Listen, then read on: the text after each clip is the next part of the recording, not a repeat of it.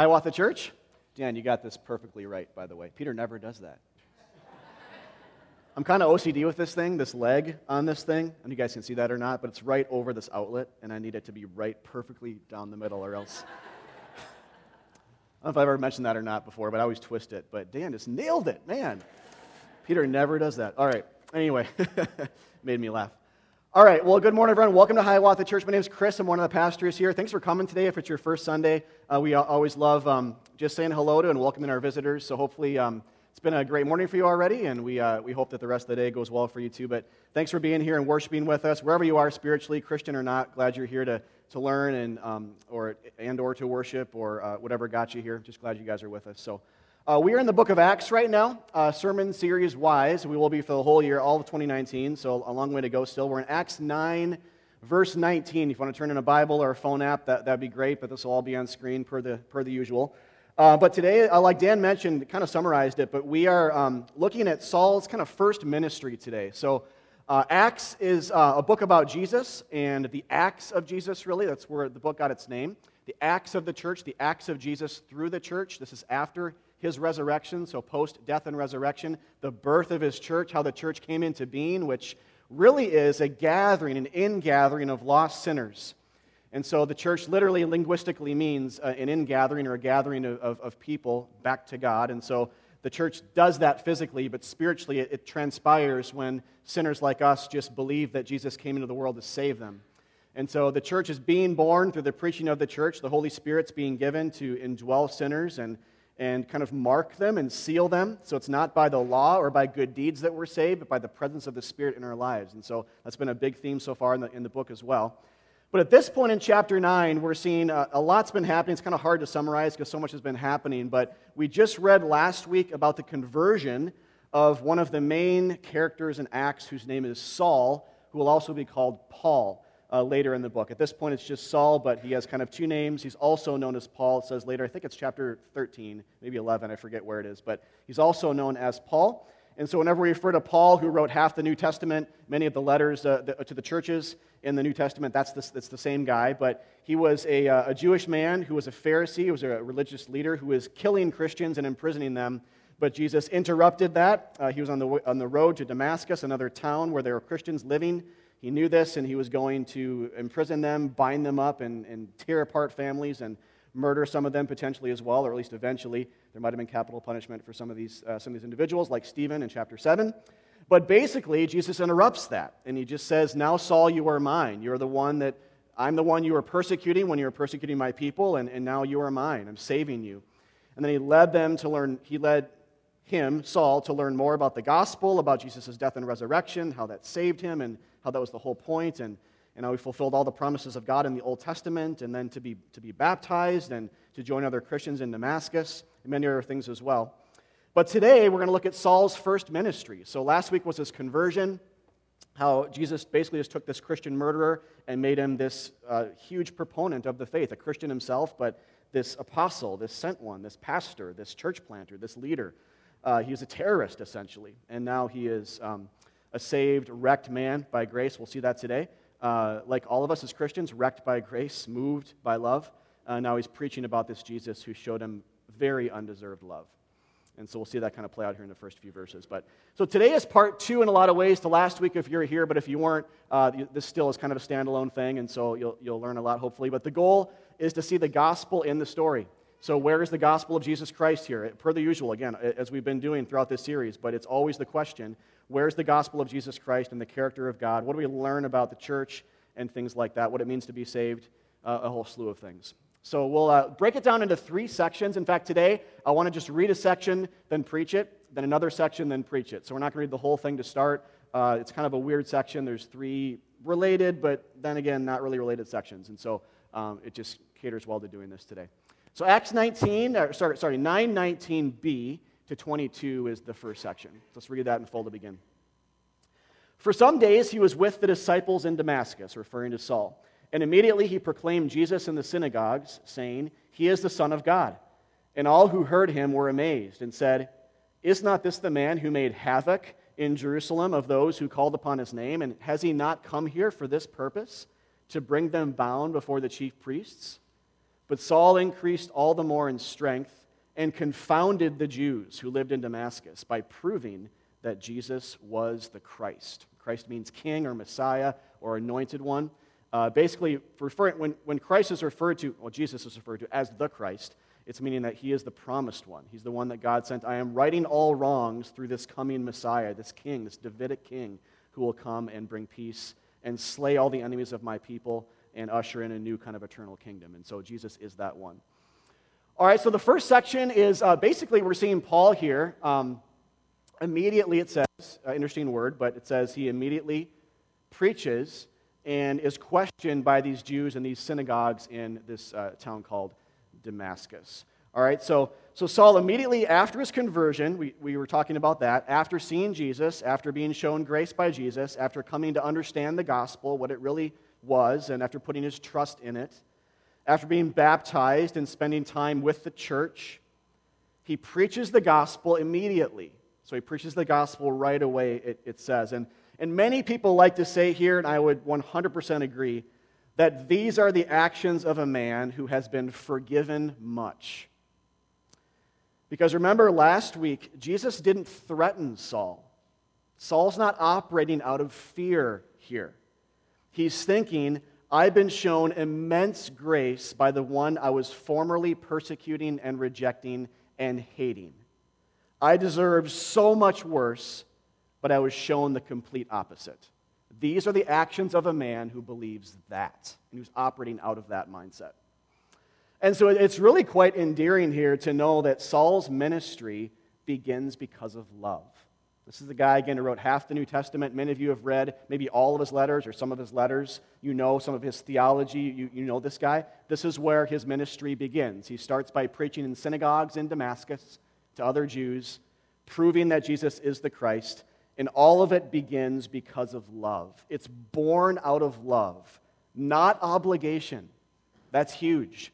This actually speaks a lot to our experience, too, as Christians. We'll come back to some of that. But so hear your own story in this a little bit as well, but just glean here. These are the actions of a man who has been forgiven much and loved much and whose sin has been passed over. It's kind of like in marriage. Like I don't have to, been married for 17 years.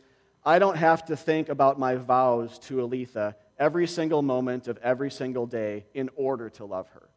Like I just do. Not that it's wrong to think about your vows. Actually, Aletha kind of cross-stitched our vows, and they're hanging up in our bedroom so we can see them. It's kind of a cool thing to always remember them. But I don't have to think about my vows to Aletha every single moment in order to love her. I just do. You know, there's no like, oh, that's right, I vowed that, didn't I? Or shoot, I signed that document, that marriage license. I'm contractually obligated to love her now or something, right? There's not that kind of thinking on a regular basis. It's the same here with Saul. He's been loved to hell and back, and it shows in the immediacy of his preaching. And also the content of his preaching. It tells us the nature of it as well when it says that he preaches that Jesus is the Son of God. And he's proving to these Jews that he is the King. He's the Son of God. He is the Christ. He's the one in the line of David, speaking in Old Testament terms, who was to come and fulfill all that he did, but heighten it and allow it to reign and kind of progress forever and ever and ever for all of those who would have faith in him. So salvation, essentially. So this tells us, though, the fact that he leads with this, at least, that Jesus is the Son of God. This tells us that he's preaching the gospel, right? He's preaching the gospel proper because the gospel has to do with Jesus' vicarious death and his substitutionary work for us on the cross as God's Son. So his preaching here is not do more to the Jews, to the people who are listening to him. His sermon is not do more, but rather it's a pronouncement. Jesus is alive. Jesus is the promised one. Jesus is here to rescue us. And he's proving that Jesus was the Christ in all of that. So the sermon's not do more, but the sermon is Jesus has done more for us. So believe in that. See that in the Bible. See that in my story, my testimony. See that in the oral tradition of Jesus' teachings and the historical reality of his crucifixion and resurrection that he's been pushing and proclaiming. Believe in that and you will be saved. This is not an ethical class. There's no morality here. This is a pronouncement. That's good preaching. And actually, it's the core of good evangelism as well. It's something we can all learn from. If our evangelism does not consist of heralding the fact that Jesus is alive, it's not Christian evangelism or preaching, right? It's just, it might be okay, it might not be the worst of things, but it depends on what we're saying. But it's not preaching, it's not evangelism. We have to pronounce that the tomb is empty. We have to say that Jesus is alive. The resurrection has to have happened for death to be overcome, right? And to prove that what Jesus did on Good Friday actually accomplished something, that it worked. And so to prove that he was the King, the Christ, I mean, that's a great paradigm here. If there's something to copy at all, actually, in the passage, it's that. The rest of this actually has very little to do with us. All right, so that's the first piece. The second section is verses 23 to 25. When many days had passed, the Jews plotted to kill him, but their plot became known to Saul. They were watching the gates day and night in order to kill him, but his disciples took him by night and let him down through an opening in the wall, lowering him in a basket. All right, so that's the second section, lowered through a wall in a basket. So we're going to basically kind of answer these questions. What in the world does that mean? And then why is this happening? So why the detail here? So first, on a broad level, we'll talk about the broad first. It's kind of a basic thing we see here in the big picture. Then we'll move to some specifics that have to do with walls and baskets and things like that. So first, on a broad level, what this tells us, this escape, this lowering by the disciples in a basket through a wall or a window in a wall, out kind of the back in order for him to escape.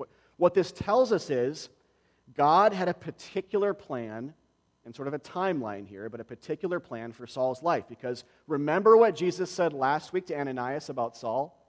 For you guys that were here about that? Or for that, do you remember what Jesus said about Saul? I will show him how much he must what? Suffer for my name, right?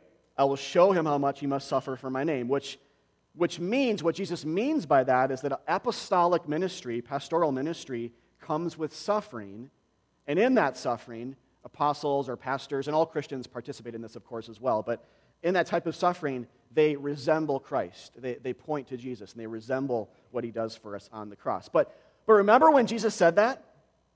So clearly with this passage is kind of a complement to it and a counterpart, a part two. Clearly here what we're seeing is, yes, that's still the plan, but not today.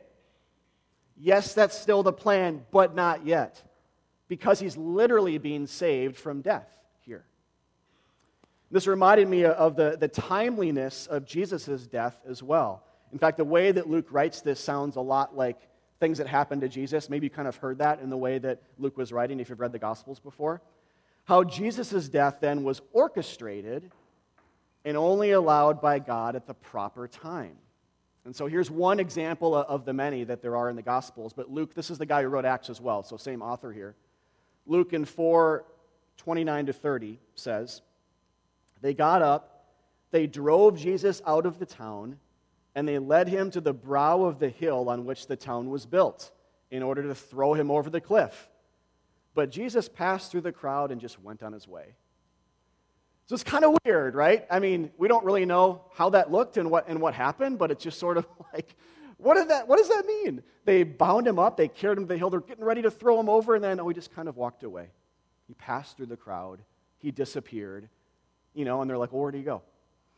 And so what this tells us is, things like this tell us is that Jesus' death, eventual death, which came much later, was not an accident. Because why didn't he just do this at the foot of the cross? At his arrest, at his trial, right? He's able to miraculously sort of disappear and pass through things. And because he's the Son of God as well, not just a human being, he's able to pass through crowds. And it wasn't until it was the proper time that he was fully arrested and flogged and condemned and crucified. All right? And so what this tells us then is Jesus' death was not an accident, but a divine plan to save the world from its sins. And it's important that his death, happened in a particular way against the backdrop of passages like Luke 4 at a particular time to show us that Jesus' death was given. He gave up his death rather than it being taken from him.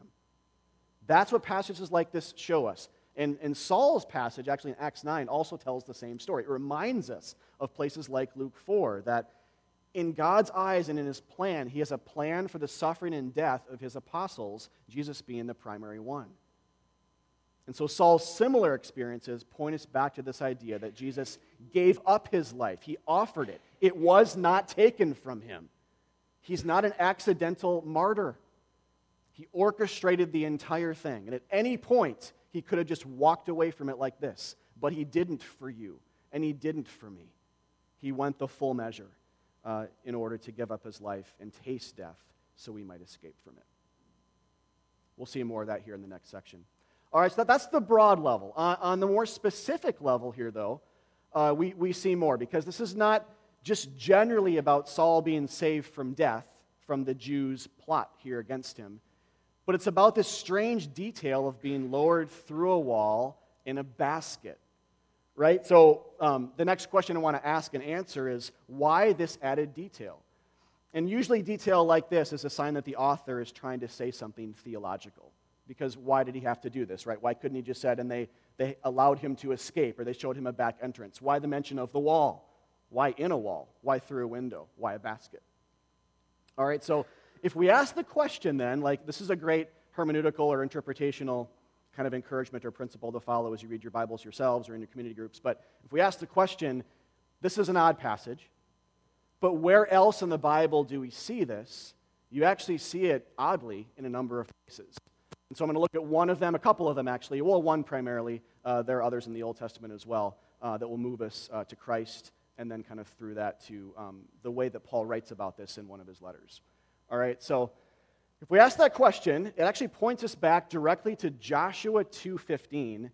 Actually, David has an experience like this as well. We're not going to look at that today.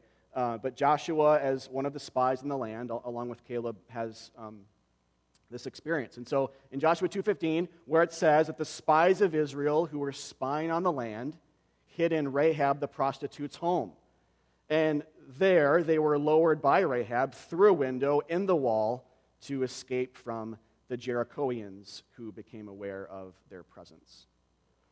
All right, so an odd story, but one that Luke is clearly referencing, and God is allowing to transpire here in Acts to kind of be relived out and to point us back to this event here. So why is Luke doing that? Why is God doing this? Why is there this connection between Saul's story with this one is kind of the big question. 'Cause it's one thing to see the connection.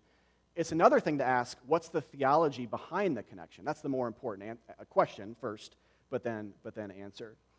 And the simple answer, the first answer is more basic, and we'll go deeper, but the simple answer is, theologically, we're supposed to see that this Old Testament, Joshua-related pattern of salvations being repeated now through Jesus and Saul's experiences. And for those of you who know about this story in the Old Testament in Joshua of when the spies spied on the land, you know it was a part of a greater story of redemption and salvation and deliverance that began with the Exodus and ended with land conquest and this gift of land that God was giving to his people. So what does that tell us then? If Joshua 2 is a sign, is kind of a major kind of sign of God endorsing that, or it kind of accompanies all of these stories together, then how does that relate to Acts 9, essentially, is the additional question. What does this tell us? Subtly, but intentionally. And it basically tells us this. We've talked a lot about this before already, even in this series. It tells us that another version of these events that happened beforehand are happening again. So that another Exodus is happening now. But it's not from the Egyptians. It's this time it's from our sin that enslaves us. It tells us that land is being given again. Like God gave physical land to Israel in the Old Testament, but this time it's not a physical chunk of land off the eastern Mediterranean. This time it's a spiritual new Eden, or garden-like dwelling where God himself is. And so separation from God is being overcome. And it reminds us how Jesus talks about himself as being like land in the Gospels. He's the new version of the promised land himself in offering his body for people. And it also tells us conquest is being granted again of the land, but not over physical armies this time over spiritual armies of dark angels and even death itself. And so What Luke is doing here then by writing the story in this way and including this detail, what God is ultimately doing through the pen of Luke by including another Joshua-like basket lowering in the wall, sort of through the window type escape, is saying basically, psst, hey, you guys, readers, Israelites, Jews, Gentiles becoming Christians, all readers for all time of Acts 9, God is conquering again. He's spying out your sin. He's getting ready to destroy it. In fact, he already has. There is a new way of escape from your sins. And it's the way of Christ. It's the way of the gospel. It's the way of his blood. And so Luke is subtly suggesting this. Actually, not just subtle, but quite directly with the detail he includes. All right? On another level, though, this points us back to Jesus himself, who, like Saul here, passed through walls at one point after his resurrection. So in John 20, it says, after his resurrection, on the evening of that day, the first day of the week, so this is the day he rose from the dead, actually, the doors being locked where the disciples were for fear of the Jews, Jesus came and stood among them and said to them, peace be with you. So he passed through a locked door, he passed through walls. And the point to this, there's a lot going on here in John 20 we can't touch on today, but the point here, linking this with Acts 9, is that God's kingdom, and Joshua too, God's kingdom just has this habit of being associated with the symbol of passing through walls over and over and over again, which, of course, strikes to the reality of the matter, right? When Jesus dies for us, he breaks down the wall of separation between us and God, literally. The veil in the temple that separated God and people was torn at the moment of Jesus' body being torn and when his heart stopped beating, because his body was that veil. It was essentially the way of access when it shed its blood, when it died for us. So access is given. So Saul's experiences here as passing through a wall as a Christ figure and as one who was like becoming, in a sense, the apostle, outside of Christ, the apostle of Christ. His experiences here prefigure what the essence of his gospel preaching would later be. So later in his ministry, after Paul planted a church in Ephesus, he writes back to this church, and in chapter 2, he uses similar type of wall language to talk about the gospel. He says that Jesus has come, and when he came and died for us on the cross, he broke down the dividing wall of hostility, and he gave us access to God, or access to the Father. And so he's talking very clearly about the gospel, but he uses this passing through wall imagery, this wall-destroying imagery that the gospel really gets at the heart of, and vice versa. The wall-destroying imagery is at the heart of the gospel of Jesus Christ. So we have that layer to it as well. But there's one more, and that is the theme of the high and mighty becoming low. So in other words, and going back to Saul for a second here, Saul was a high religious leader. He was an official of high regard. He was, based off his own description of himself in Philippians 3, a Pharisee of Pharisees. He's like pastor of pastors. He's the highest of the high in terms of what it meant to be a spiritual leader of the day. And now he's being pursued by others and lowered through a wall in a basket, almost like a baby in an infant car seat. So he goes from the highest of places. Everyone's almost worshiping him. Everyone's looking up to him. Everyone wants to be him. He's the highest of places as a Pharisee of Pharisees. And now he's being treated like a baby in a basket, being lowered through a window because he can't save himself. See the big distinction? It was such a pivotal moment for Paul that he actually alludes to this in one of his letters to the churches in 2 Corinthians 11, and the entire point of him mentioning it was to get at the theme of weakness. He's saying, I am a weak man, and I'm bragging about it. He wants to boast in how weak he is, so Christ would get stronger and bigger. So let me just read it for you here. In 2 Corinthians 11, 30 to 33, Saul speaking, or Paul speaking, he says, if I must boast, I will boast of the things that show my weakness, my incompetence, my failure. The God and Father of the Lord Jesus, who is blessed forever, knows that I am not lying. And here's the story. At Damascus, the governor under King Aretas was guarding the city of Damascus in order to seize me. But I was let down in a basket through a window in the wall and escaped his hands. All right, so again, for Paul here, basically, he's referencing this story because being lowered in a basket like a baby was humbling for him. It showed his weakness. Which on one level, he's saying here, like he does in all of his letters, it's not about us. It's not about me. It's about Jesus saving us by grace, not about our works. And so he references this story. I mean, it's important that the story in Acts 9 didn't go, there was this plot of the Jews against Saul. He heard about it. Then he strapped on his armor and beat them all down with his bare hands. It's the opposite of that, right? It's the complete opposite. Treated like an infant, not in a condescending manner, but feeling like that, versus Saul beat them with his own hands and then flexed for a picture, or something like that. It's significant that that's not the story, because what would that suggest about salvation? What would it suggest about apostolic ministry and about Christianity? This guy wrote half the New Testament. What if he was like that? It would suggest that you can destroy your own sin. You can fix your own problems if you try hard enough. Be a good person. Slay it. Fight back darkness yourself. Slay the giants in your life. That's what it would suggest, but that's the antithesis, the opposite of the gospel. The gospel is we were lowered through a window in a basket, and Jesus was crucified, for us, and we're saved by that because we're weak. And so Paul's saying, I'm boasting in this. All right, so that's one layer to this. On another layer, looking at, again, shifting lenses here a bit. So this is kind of Saul as a person lens we've just been talking about. Shifting lenses to seeing Saul as a picture of Christ, which we've already done today, and Luke is keen on this in the book of Acts. He already has been.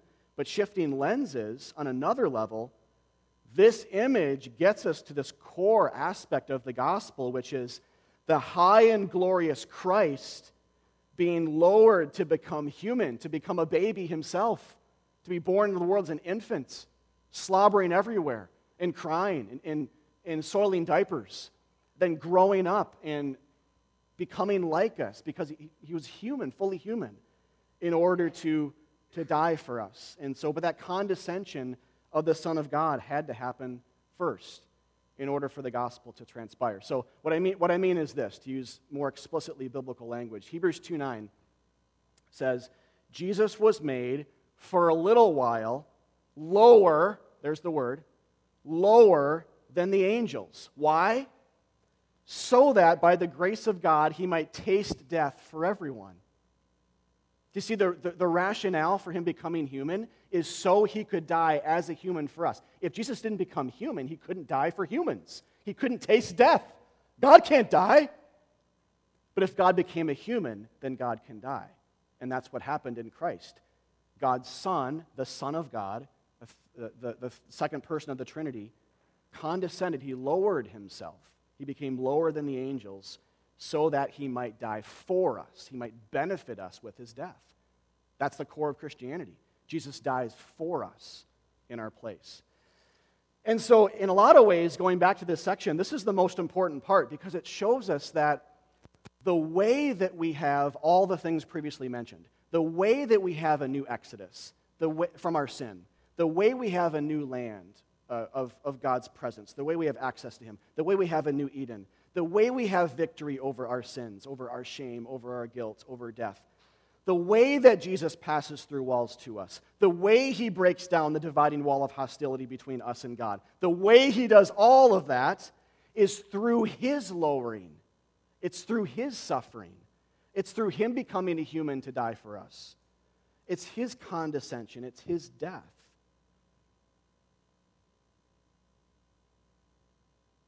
Though he was lowered in humanity, to apply some of this language in Acts 9 to Jesus, though he was lowered in his humanity, there was no lowering through a window for Jesus on Good Friday, was there? There was no lowering or escape for Jesus on Good Friday. There was no lowering in a basket. There was no way out the back door.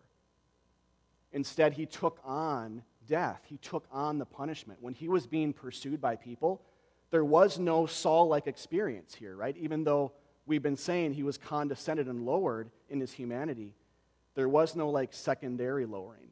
There was no physical one. There was no escape. What this says is Jesus tasted death for us that we might escape it. All right, and here's the third section, Acts 9, 23 to 25. Actually, no, that's the wrong reference. I forgot to change the reference. It's 26 to 31. All right, the rest of the passage. Acts 9. Verse 26. When he had come to Jerusalem, he attempted to join the disciples, and they were all afraid of him, for they did not believe that he was a disciple. But Barnabas took him and brought him to the apostles and declared to them how on the road he had seen the Lord, who spoke to him, and how at Damascus he had preached boldly in the name of Jesus. So he went in and out among them at Jerusalem, preaching boldly in the name of the Lord. And he spoke and disputed against the Hellenists, but they were seeking to kill him. And when the brothers learned this, they brought him down to Caesarea and sent him off to Tarsus. So the church throughout all Judea and Galilee and Samaria had peace and was being built up. And walking in the fear of the Lord and in the comfort of the Holy Spirit, it multiplied. All right, here's the final piece here. There's a lot going on in this passage. Again, I'm acknowledging that because I'm picking out one thing here, but there's tons of great stuff. Here's the thing I think that's most important, because we see him only a few places in Acts. It's Barnabas. So the third thing I want to talk about here today is Barnabas playing the role of advocate. So Barnabas as advocate. So the role that Barnabas plays here in helping assimilate Paul into the family of believers. So just so it's clear what just happened here is the existing disciples and the brothers, the apostles, are hearing about this, but they're afraid because it's the guy who was murdering Christians like yesterday. And so Barnabas, who kind of has a foot in both camps, like he's seen Saul kind of do his thing in Damascus. He's seen him kind of genuinely preach the gospel. But Barnabas also knows the apostles well.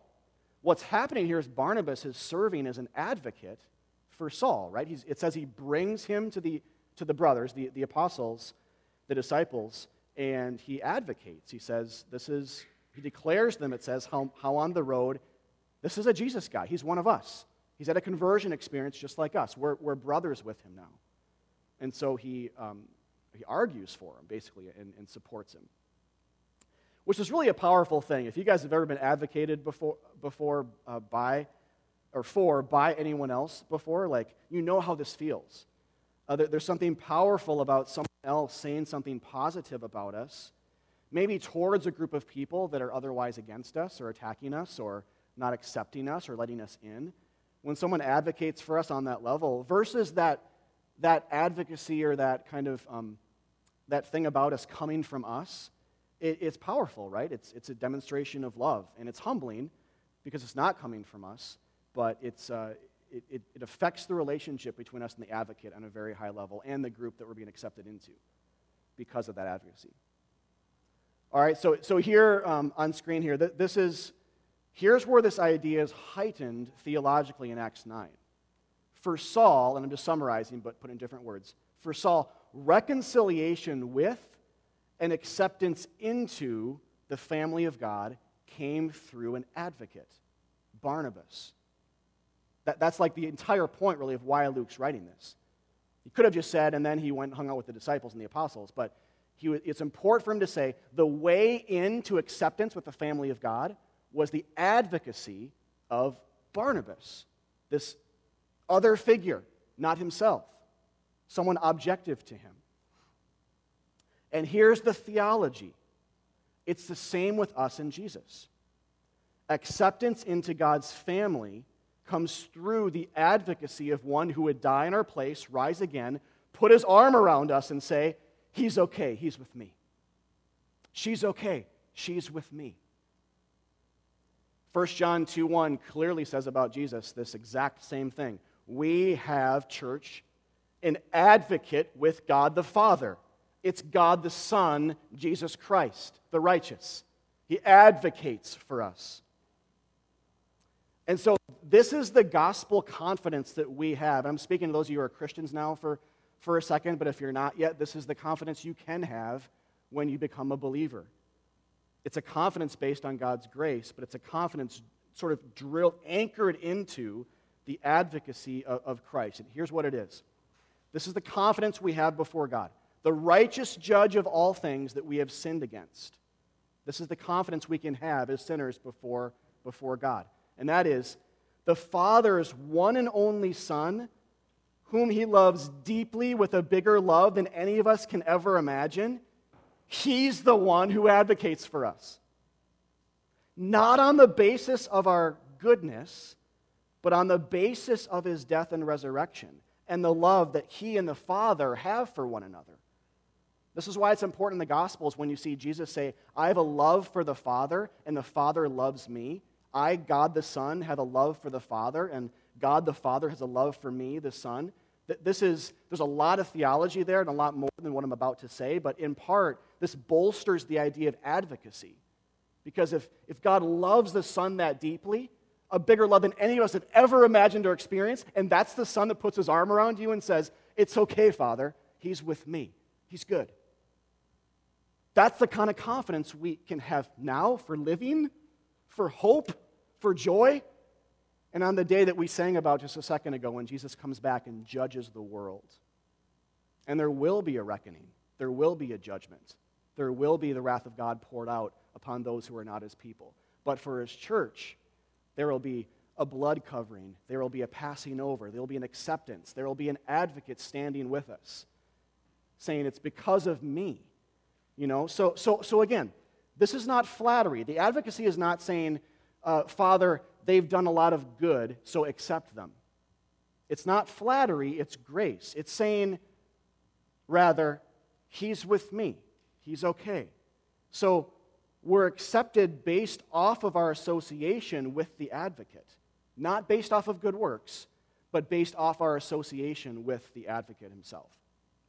And again, this is why Christians, well, we should if we don't, but this is why we love Christmas so much.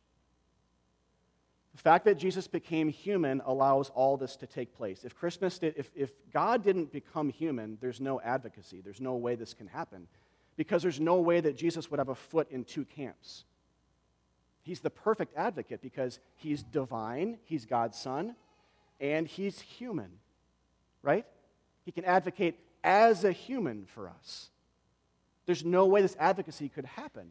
He couldn't die as a human for us, but he also couldn't advocate. He has a foot in both camps. You see this theme a lot in the Bible, actually. Like, think about Joseph and Daniel and Esther. They were all royalty, but they were all Jewish at the same time. They were royalty with the other nations they were a part of, whether it's the Egyptians or the Babylonians or the Persians, but they were also Jewish. And so when they advocated, when they brought other Jews, other of God's people in to those other pagan nations, it was because they had a foot in both camps. And in that, they're all Christ figures. Esther, Daniel, and Joseph. They are royalty, they're Egyptian, they're kind of like half these other kingdoms. And it's the same with Christ. He's royalty, he's the Son of God, and he's just like you. Just like you. Isn't that amazing? It's almost impossible to understand, right? But this is good. This is Christian theology. This is the incarnation. God incarnated himself into human flesh so he could die for us and also advocate on this level. And so when you read about Barnabas here, guys, let me ask it in form of a question. What if Barnabas here is a picture of Christ to you? What if Jesus is like him, but better? Isn't that an amazing picture of our Savior? See, all of a sudden, he's not, and I'm speaking to those of you who know, you guys, a lot of you know this, but I'm talking on an everyday basis, not just at your conversion. What if every day Jesus is, as you're sinning or doubting or rejecting him or steeped in shame or guilt, whatever it is, as you're doing that, what if his posture towards you is still, he's with me, she's with me? If Barnabas, who's a sinner and whose evil is like this towards a guy named Saul, how much more is Jesus towards you and me? This is what he's like. John 3:17 says, "For God did not send his Son into the world to condemn the world, but in order that the world might be saved through him." This is why it's important to see this Jesus-centered theology in places, unsuspecting places like Acts 9. So we have the right image of Jesus in our mind. He's not a condemner when you screw up. He's the one who bleeds for you instead. He's the one who dies for you and the one who actively advocates. I mean, it's amazing, isn't it? If you've had an advocate in your life, someone who loves you, maybe this is consistent, you can understand this. If you haven't, then it might be harder. But what I'm saying to you is you do have an advocate. You have someone who deeply cares about you on that level and who goes to bat for you. Who goes to bat for you. It's Jesus, God's Son. It's God himself who goes to bat for you. And not just goes to bat for you, but who fights all your battles and who dies for your sins. And he never tires of it, by the way.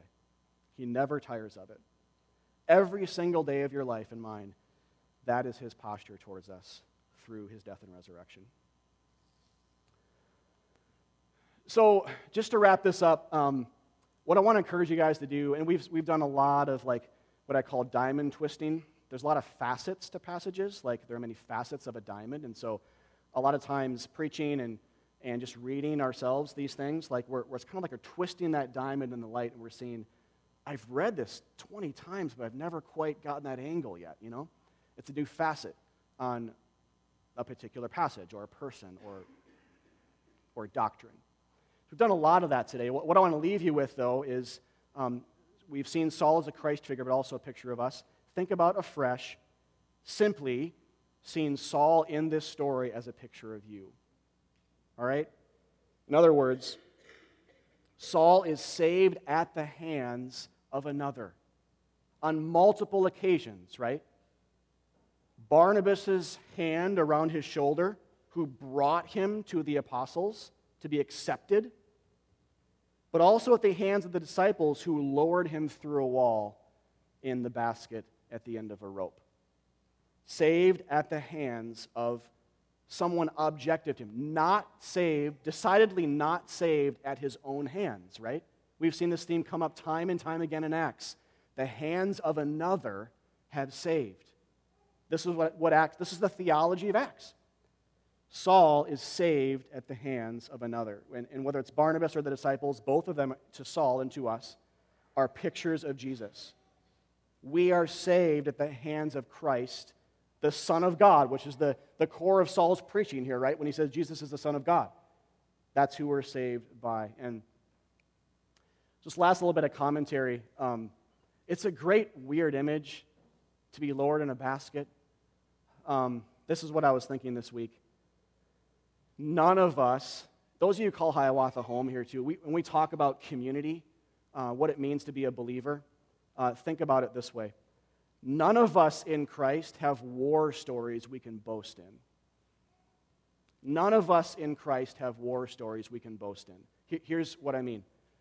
We're all sitting around boasting in our weaknesses, telling stories about how Jesus lowered us through a window in a basket, but then, at the last moment, was captured instead of us and crucified. And we cry, and we laugh, and we tell stories of his greatness, who gave it all for us, and we love each other.